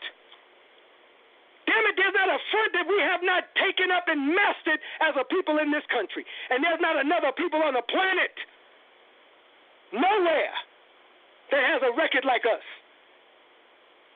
In the belly of the most powerful thing humans have produced over the past 400 years, at war with you on a daily basis, and you standing up strong. As I said, check out what's happening in terms of the demographics. It ain't because black people are jumping across the border. It ain't because Mexicans are coming across the border. It ain't because other people coming across the border. It's because of the birth rates of white women in America. Latinas 20 years ago were outperforming white women birth rates in every county in America, including in places like Vermont, New Hampshire, South Dakota, North Dakota. That's Latinos. This is from the U.S. Census. By 2050, they expect the black population to be 65 million people. We're 45 million right now. Ain't no genocide. If there's genocide, it's cultural genocide, but it ain't no physical genocide. We're too strong. They don't have enough cops. They got 1.5 million cops. There's 45 million black people.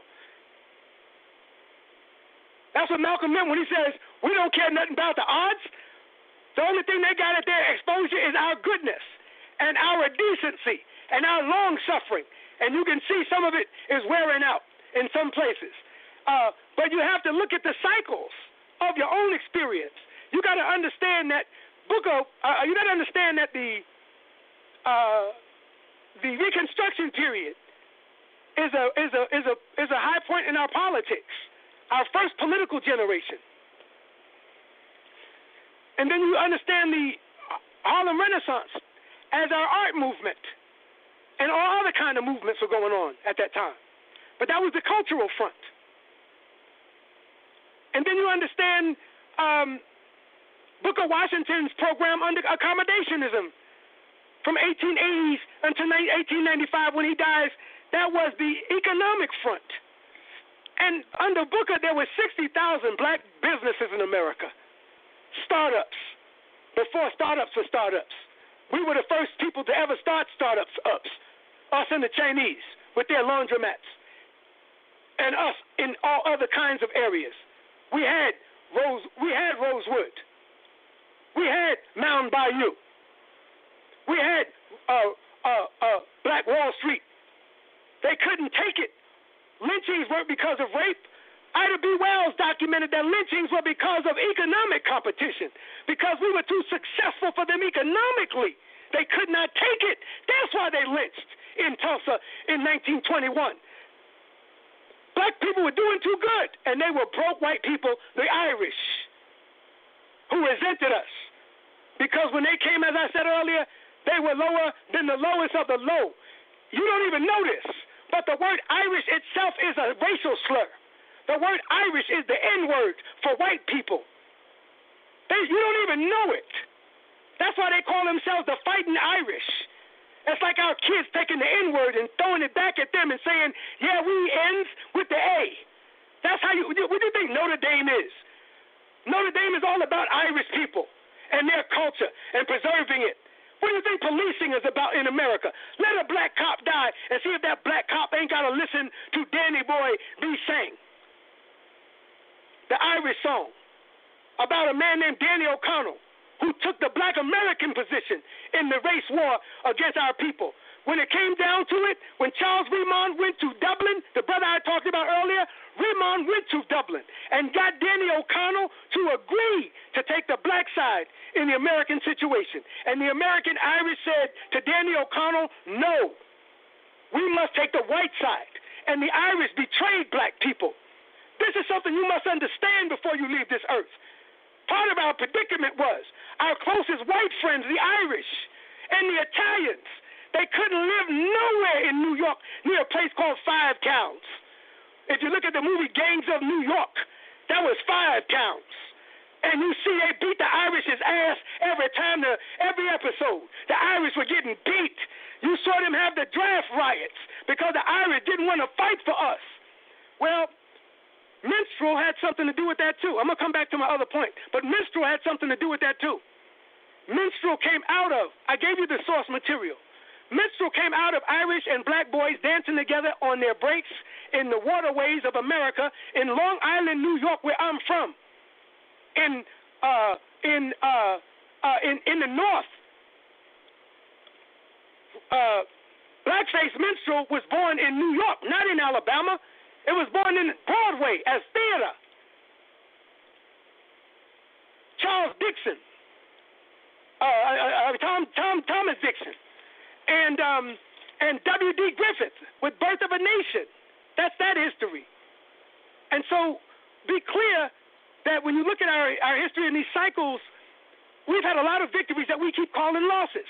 For you to say that the mass incarceration is the new Jim Crow is such a bad label and a bad name for a book.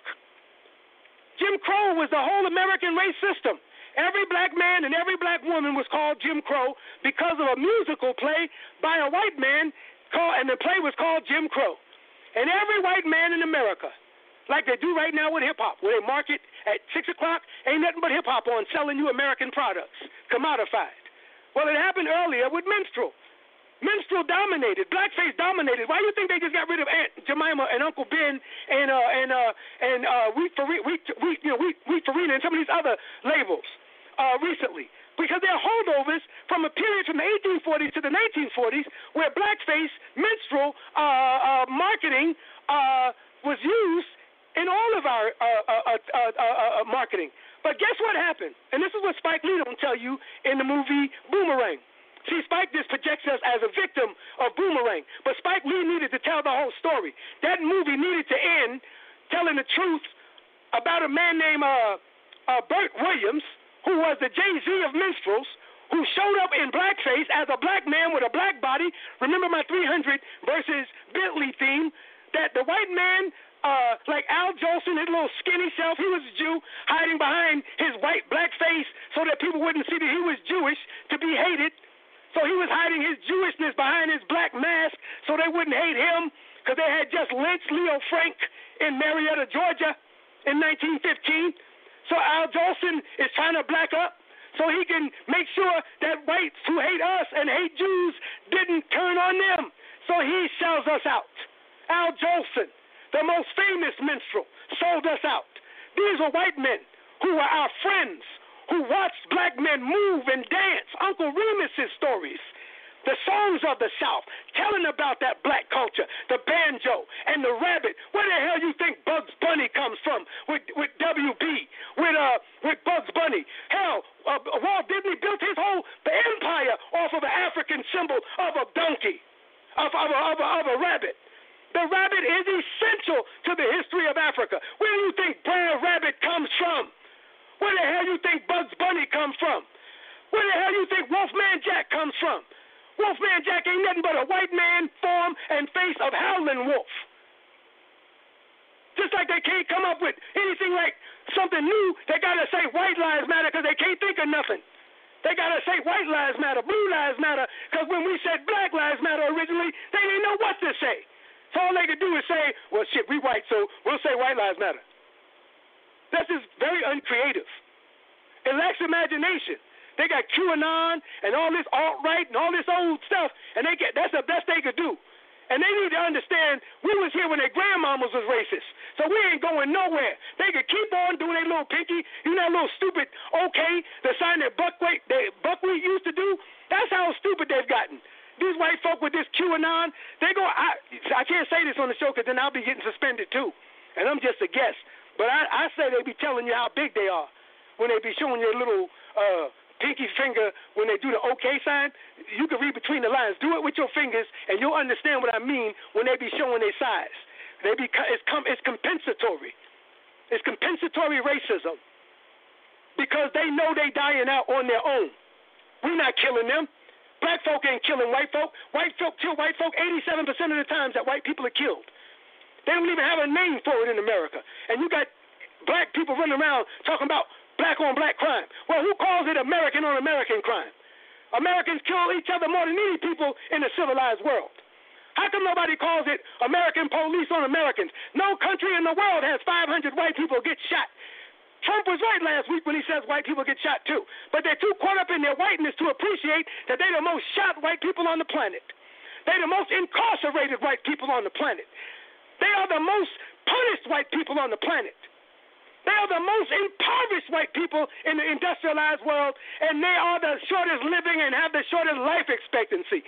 They've been spending 300-400 years trying to kill us, and they dying out. And this is the tragedy of now. You want to understand Trump? That's what explains Trump. Their crises. Their crises. What do you think Bernie's been trying to tell you for 10 years? What do you think Elizabeth Warren's been trying to tell you for 10 years? That's why their sons and daughters are out there rioting first. As soon as they saw us, they said, oh, hell, we ain't going to sit around and watch this time because this ain't working for none of us. And so the children went out there and confused America. And they started lying on them. The first thing they say is, they ain't from here. These outsiders, Antifa, they're not from here. Everybody in America said these Americans wasn't from America. Did y'all hear them? Everybody disowned these white boys from America. They ain't from here. They mostly be outsiders. That's what they said about Martin Luther King in the Birmingham letter. When he went to Birmingham, he's an outsider. That's what they said about these kids. So when they start talking about these rioters being from outside, that's what they said about Martin Luther King. That's what they said about Stokely in Alabama and in SNCC and in Macomb, Mississippi, where, this is a side note, Brandy Norwood, the singer, her granddaddy, Mr. Bates, was the bus driver who owned the buses in Macomb, Mississippi during the Black Power movement, during the Mississippi Freedom Democratic Party movement. Look it up. In Macomb, Mississippi, Brandy and Ray J's grandmama and granddaddy had the buses that Carmichael and others in Macomb, Mississippi used to organize the black folk. Black people had their own businesses. Their grandfather, Brandy's grandmother, Miss Bates, Sonia Norwood's mother, the one that be on the reality TV show, their mother took a gun down to the sheriff who took the license from Mr. Bates in Macomb and wouldn't let him operate his bus business, and they went down to the sheriff with their guns and put the gun to the sheriff. Brandy's grandmama did, not the grandfather. Brandy's grandmama, a Christian woman who loved the Lord all her life and believed in the Bible better than anybody I ever met. Her grandmother went down there with the gun. You need to read the book, that nonviolent stuff will get you shot or killed. That's the name of the book. That nonviolent stuff will get you killed. Or a book called We Will Shoot Back by Umoja Akinyele from Atlanta. This brother wrote the book that shows that all that peace marching, all I Have a Dream speeching King was doing was because armed men, armed women, like Rosa Parks, were behind the shadows, letting the Klan know, we will shoot back. Look up your own history. They don't want you to know about Robert Williams because you might end up with too many Micah X's in Dallas. They don't want you to know you went into Garvey, you went into the pre-World War II period full of nationalism and came out integrationist. You went in with a Garvey head and came out with a King head. You went in with a Garvey head and came out with a integrationist head. You went in looking like Garvey, you came out looking like Ben Jealous. That's what happened. And we lost our consciousness. And when Black Power revives it, they're just extending what was always there in the black community, under the radar, in a subterranean sense, always in the churches, always in the religious sects, always in the religious cults, the subcultures, like the Nation of Islam, the Moorish Science Temple, the Poor Righteous Teachers, the 5% Nation, and all the local groups, like the Rastafari. The Rastafarians were not born in Jamaica. Hear ye, hear ye. The Rastafarians were born in Harlem under Leonard P. Howell, Howell, the original Gong, as in Junior Gong, the Rastafari, son of Bob Marley. He's naming himself after Leonard P. Howell, who was a Garveyite when Haile Selassie was elevated, celebrated that moment and deified Haile Selassie, and Garvey rejected the deification. But Leonard P. Howell nevertheless created Rastafari culture in Harlem, New York, and then he later went in the 1930s to Jamaica and hooked up with some indigenous brothers who were practicing similar practices as a Rastafari, and then Leonard P. Howell added marijuana, ganja to the religious practices to put people in touch with their isht and to worship as a form of religious Christianity. Rastafari is a form of black religion and black Christianity, and is widely practiced. And if you listen to Bob Marley's telling you what he believes. When he tells you, get up, stand up for your rights. Get up, stand up. Stand up for your rights. He says, I'm sick and tired of the ism, schism, dying to go to heaven in Jesus' name. We know that they understand. Almighty God is a living man. You can fool some people sometimes. You can't fool all the people all the time. See that? That's Bob Marley. He said, Almighty God is a living man. He's talking about his beliefs in Rastafari. That was born in Harlem and taken to Jamaica. Hip-hop was born in Jamaica and brought to Bronx by Kool Herc and Red Alert in the 70s. in a transatlantic black cultural exchange. This is why we must never give up our music. We must never give up our culture.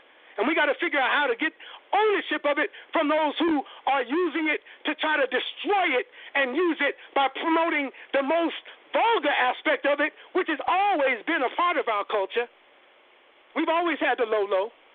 You can go back and look at some old music and listen to Muddy Waters talk about bang, bang. Shoot 'em up, bang, bang. Listen to Muddy Waters talking about bang, bang. Muddy Waters going into the club, he caught his woman cheating, and he talking about bang, bang. He done took care of business. The kids, they be talking all this hate today, all this misogyny. Go back and listen to some of the old blues. And the women been talking back. You listen to Sister Rosetta Thorpe, or listen to Big Mama Thornton, or listen to people like Howlin' Wolf, and Robert Johnson, Bobby Blue. This is where our power is. This is where they still don't understand us. Even if they can learn the music, like David Sanborn or Kenny G, Lord have mercy. Woo! I've never listened to a Kenny G music. Have you? I've never listened to his music for like 5 minutes. As soon as it come on, I'm like, oh, Lord help. I can't listen to Kenny G. I don't care what you say. I ain't listening. I don't want no doobies in my music. I don't want no Kenny G. You can give me some boss gags. I'll take some boss gags. Ooh, because that's it. I'll take any Tina Marie you got. Any Tina Marie. But you can have the other dude I was talking about. But when you talk about our culture, when you understand where minstrel came from white people looking at our beautiful blackness, and then they mimicked it, and then they blackened up, and they tried to act like us, and then they ended up the N-word. Then they racialized it. And as racial changes in the 1820s, 1830s, David Walker's appeal is written, which is black power. In the 1829, 1830, David Walker's appeal was black power in America. He put the appeal in the coats of Navy soldiers, white men, white soldiers, took the appeal down to the black churches where the illiterate people would sit around, the slaves would listen to the preachers read the appeal that called for slave insurrections. David Walker said, this land, America, is ours. Our ancestors died here. Our ancestors' blood is here. Black nationalism to David Walker is understanding the blood of Africans in America gave us purchase on this land. It gave us lease on this land. And this is not to disrespect the Native American people on whose land I sit on right now as you hear me speak. I sit on the Ohlone people's land, the people who lived in this land peacefully for 3,000 years in the Bay Area without war, without rape, without violence, with another people who didn't even call themselves tribes. The Ohlone were black like black Americans are black. Look up the Ohlone. They won't even let them get gaming. They won't even let them get any Indian gaming because they are not a tribe. They were from Sacramento down to San Jose, and there was thousands of them for 3,000 years of peace. And the first white man showed up in 1776 with the Spanish cross on the mast of the ship. It was just like that movie Apocalypto. That scene where the indigenous people are fighting and raping and killing each other. This did not happen here with the Ohlone, but it happened in South America. As soon as they saw in that movie Apocalypto, they saw the cross, all of their indigenous rivalries went away forever. Well, that happened here, but there were no rivalries. The Ohlone people ruled the Bay Area for 3,000 years, from the time of the Roman Empire until the American Revolution. Brown people in peace with other Indians, the Miwoks. They can't get gaming because they didn't even call themselves a tribe. They were just humans living off the land. This happened in Australia too. There's a book called Fatal Shore that you should read that documents how the Africans and the Indonesians, the Aborigine, who say they are black, go over and ask an Australian what he is, a black Australian. An Aborigine will call himself a black man. An Aboriginal woman calls herself a black woman in relationship to the Irish, who were dropped off there by the British in what they called a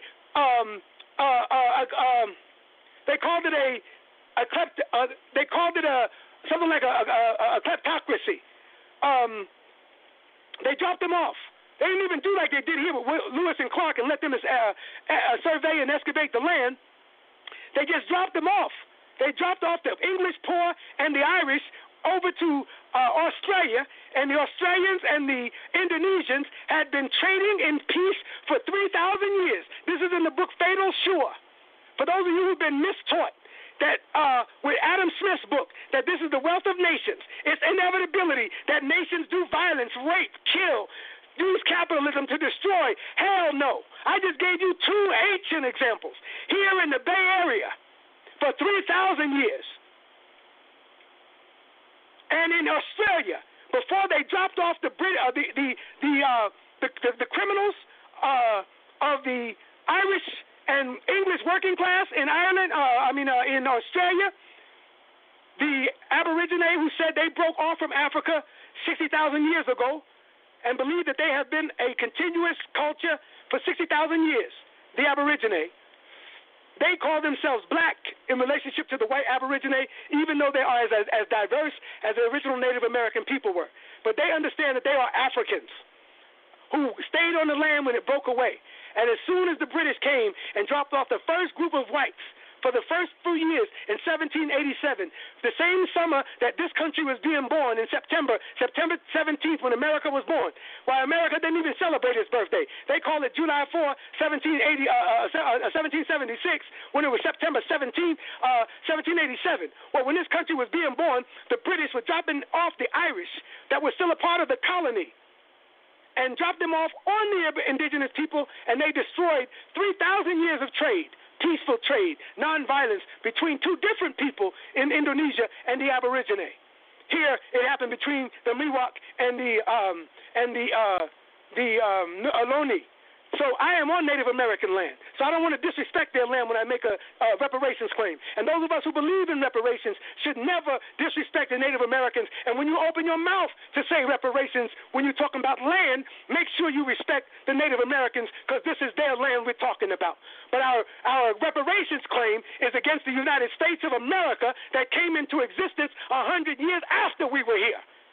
Black people are pre-American. We are proto-American. We are here before America was America. I keep trying to get our people to understand this. This is child's play, this racism. Black people were here before America was here. If Farrakhan and the nation is right, if Ivan Van Sertima is right, that we were here in 1555, not 1619 like they celebrated last year, or dying over, with the New York Times, these old white historians and white, this racist down here, the little racist one with the long neck and the goat, what's his name, declared, made a declaration in the Senate recently about the work, trying to rewrite history. But it's important to understand that the African American movement has had many misadventures. But the main misadventure is failing to understand your successes. We've had many successes, and we keep calling them failures. And so then when we start a new movement, we pick up the success, having called it a failure, thinking we got to redo it. So we think Black Power was a failure. Hell, WIC is proof of success. WIC, for women, was the program, for supplemental program for women with infant children. The sickle cell programs of the federal government was mimicked and modeled after the 1973 survival programs, pending revolution programs, the temporary programs the Panthers established to take care of the needs of the people as they educated them for what they believe was a pending revolution. We've had these successful moments, but we keep calling them losses. So we say the 13th Amendment explains mass incarceration. No, it doesn't. What explains mass incarceration is Lyndon Johnson and the 1968 Violent Crime and Safe Streets Act. And Lyndon Johnson, the Democrat, saying that we won't have violence and we will have law and order in the street. Trump is mimicking Johnson and Nixon when he says law and order right now. And there's a history of law and order presidents, and all of them have had failure. And if you give me a time, I'll go over them in a minute. But they've all had failure. And And so when you think about this whole idea of law and order, that's where after King is killed, after the Kennedys are killed, after Medgar Evers is killed, that's when the federal government comes up with this new law. And it becomes the beginning of laws from this man who nobody knows anymore named Eisinger, who was the J. Edgar Hoover of his time, even though J. Edgar Hoover was the J. Edgar Hoover of his time too. But this is the lost man who launched the war on drugs. I have a book with colleagues called Something's in the Air, Race, Crime, and Marijuana Legalization in California around Prop 19 that documents his role, where he played a key role. And they use marijuana as the main thing for the war on drugs in the modern war on drugs. Michelle Alexander says that Reagan declares the war on drugs a year before crack hit. So Reagan was not responding to crack. Reagan was responding to marijuana and heroin. Nicky Barnes and Frank White and Harlem, the stuff y'all saw recently in the movies. That's what Nixon and Haldeman were talking about when they said we got to stop the blacks and the Jews and the hippies because that's the real problem. And they said the drug war is a front. We have to come up on another break in a minute here on Our Common Ground. But we want to remind listeners to continue to listen, continue to ask people to tune in, have your children tune in to get some real black talk, some real black history, some real black understanding of the black movement from a lens that is not drunk with a bunch of ideology. You don't hear me talking dialectical this and class this, and I'm talking black people's spirits. I'm talking black people's movements. I'm talking black people's movements and their successes. I'm talking black people's achievements. I'm talking the rhythm and the rhyme of black movement achievements and how we keep misreading them and calling them failures based on the scholarship of Harold Cruz. The most important, I think, of the 20th century. We're coming up on another commercial, and we're going to take a break right now. No, it's time for your close. Oh, it's time for my close. Okay, I'm going to wrap it up right now and say thank you all for listening. Thank you all for your audience. We want to remind you in these difficult times to listen to your best music, to listen to the blues, because if you got the blues, ain't nothing better than listening to somebody else's blues. If you want to get lifted up, listen to your culture. Dig into it, because that's where the spirit is. That's where the blues and the spirituals in these sick times. Don't look forward for the internet for your solutions unless it's pointing you back to the depth of your culture, because that's where your richness is. That's where your power is. That's where black power is. Black power is in your deep culture. And it keeps coming back, haunting these people because they won't do right by us. Today they're calling it Black Lives Matter. 50 years from now, if they don't treat us right by then they'll be calling it black something else that they don't understand. And I hope we've given you an understanding better tonight to see that we must rally up in the electoral front. We didn't talk Kamala tonight. We don't need to talk Kamala tonight. Kamala is simply a manifestation of a bigger thing that black people have been doing coming after Trump since the night he lost. Black men were number 2. Black women were number 1 in the electoral front. When it came to impeaching, we had 2 black people as the House managers for the first time ever. 2 black people impeached Donald Trump from the Congressional Black Caucus. Give the CDC some credit. And then our children chased him down into the bunkers like the coward that he is. Black people are coming at Donald Trump in all fronts. And we want you to register to vote and get out and do it in the name of Janice Graham and Our Common Ground and all of its listening audience. Thank you.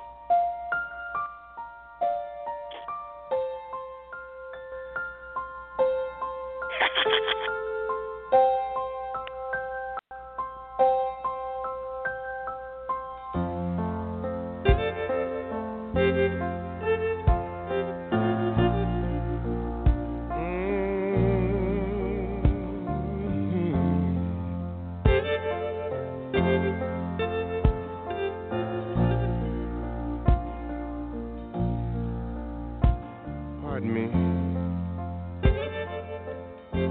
Could I have a word with you a few minutes? Here, sit down. Get comfortable. Yeah. One of the things about the question of racism that, or at least in talking to people, the question that frequently has come up recently with me is, well, we are not guilty Personally, of course you're not. I don't know that there's anybody in this room has carried on a campaign of racism per se. But I doubt that there's anybody in this room who has not at some point been guilty of supporting a racist culture. And we must search ourselves to find out how we have been guilty. Not for the sake of just wallowing in our guilt, but for the sake of facing the fact that the future of our culture, of our country, depends not so much on what black people do as it does depend on what white people do. This is a hard lesson for some of us, that the choice as to whether or not we will rid the country of racism is a choice that white America has to make. Thank you for listening, and for those of you who have joined us in our chat room, please help us grow and let your friends and comrades know that we are here each Saturday. Join us also at 10 p.m. on Wednesdays for Our Common Ground Open Mic Night. 10 p.m., speaking truth to power and ourselves. Our special thanks to Dr. James L. Taylor for hosting this episode of Our Common Ground. Next Saturday, 10 p.m., Janice will return with her guest, Dr. Wilmer Leon. Have a good week. Prepare to fight the power. Vote early, and deliver by hand your mail ballots. Transforming truth to power, one broadcast at a time. And right now,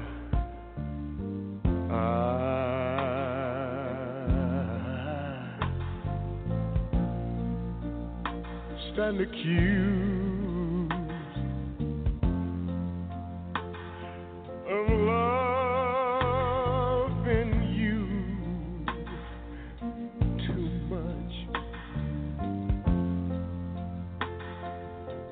and I hope it's not a crime, 'cause if it is, I'm guilty. Loving you.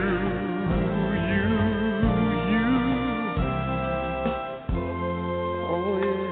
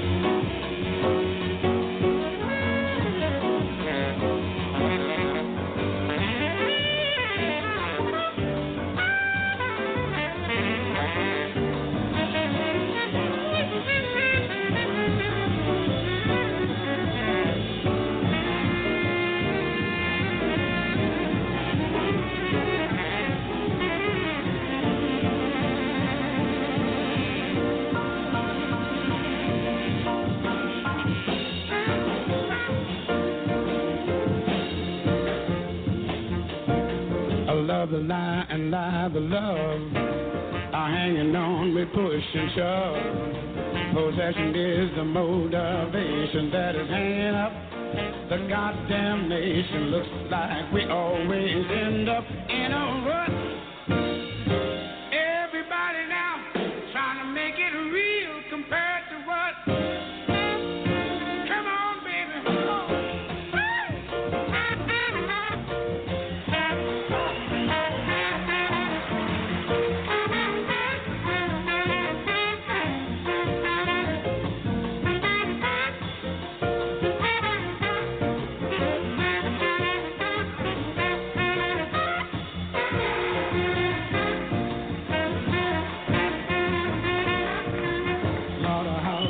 Killing hoes, twisted children are killing foes, poor dumb rednecks rolling lows, tired old ladies kissing dogs. I hate the human love of that stinking mud. I can't use it, trying to make it real compared to what?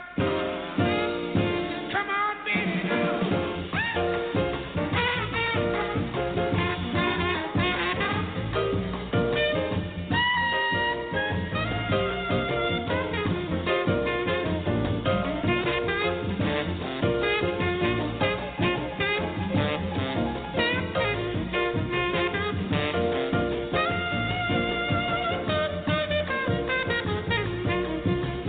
President, he's got his war. Folks don't know just what it's for. Nobody gives us a rhyme or reason. Have one doubt, they call it treason. With chicken feathers all without wonder. God damn it, trying to make it real compared to what?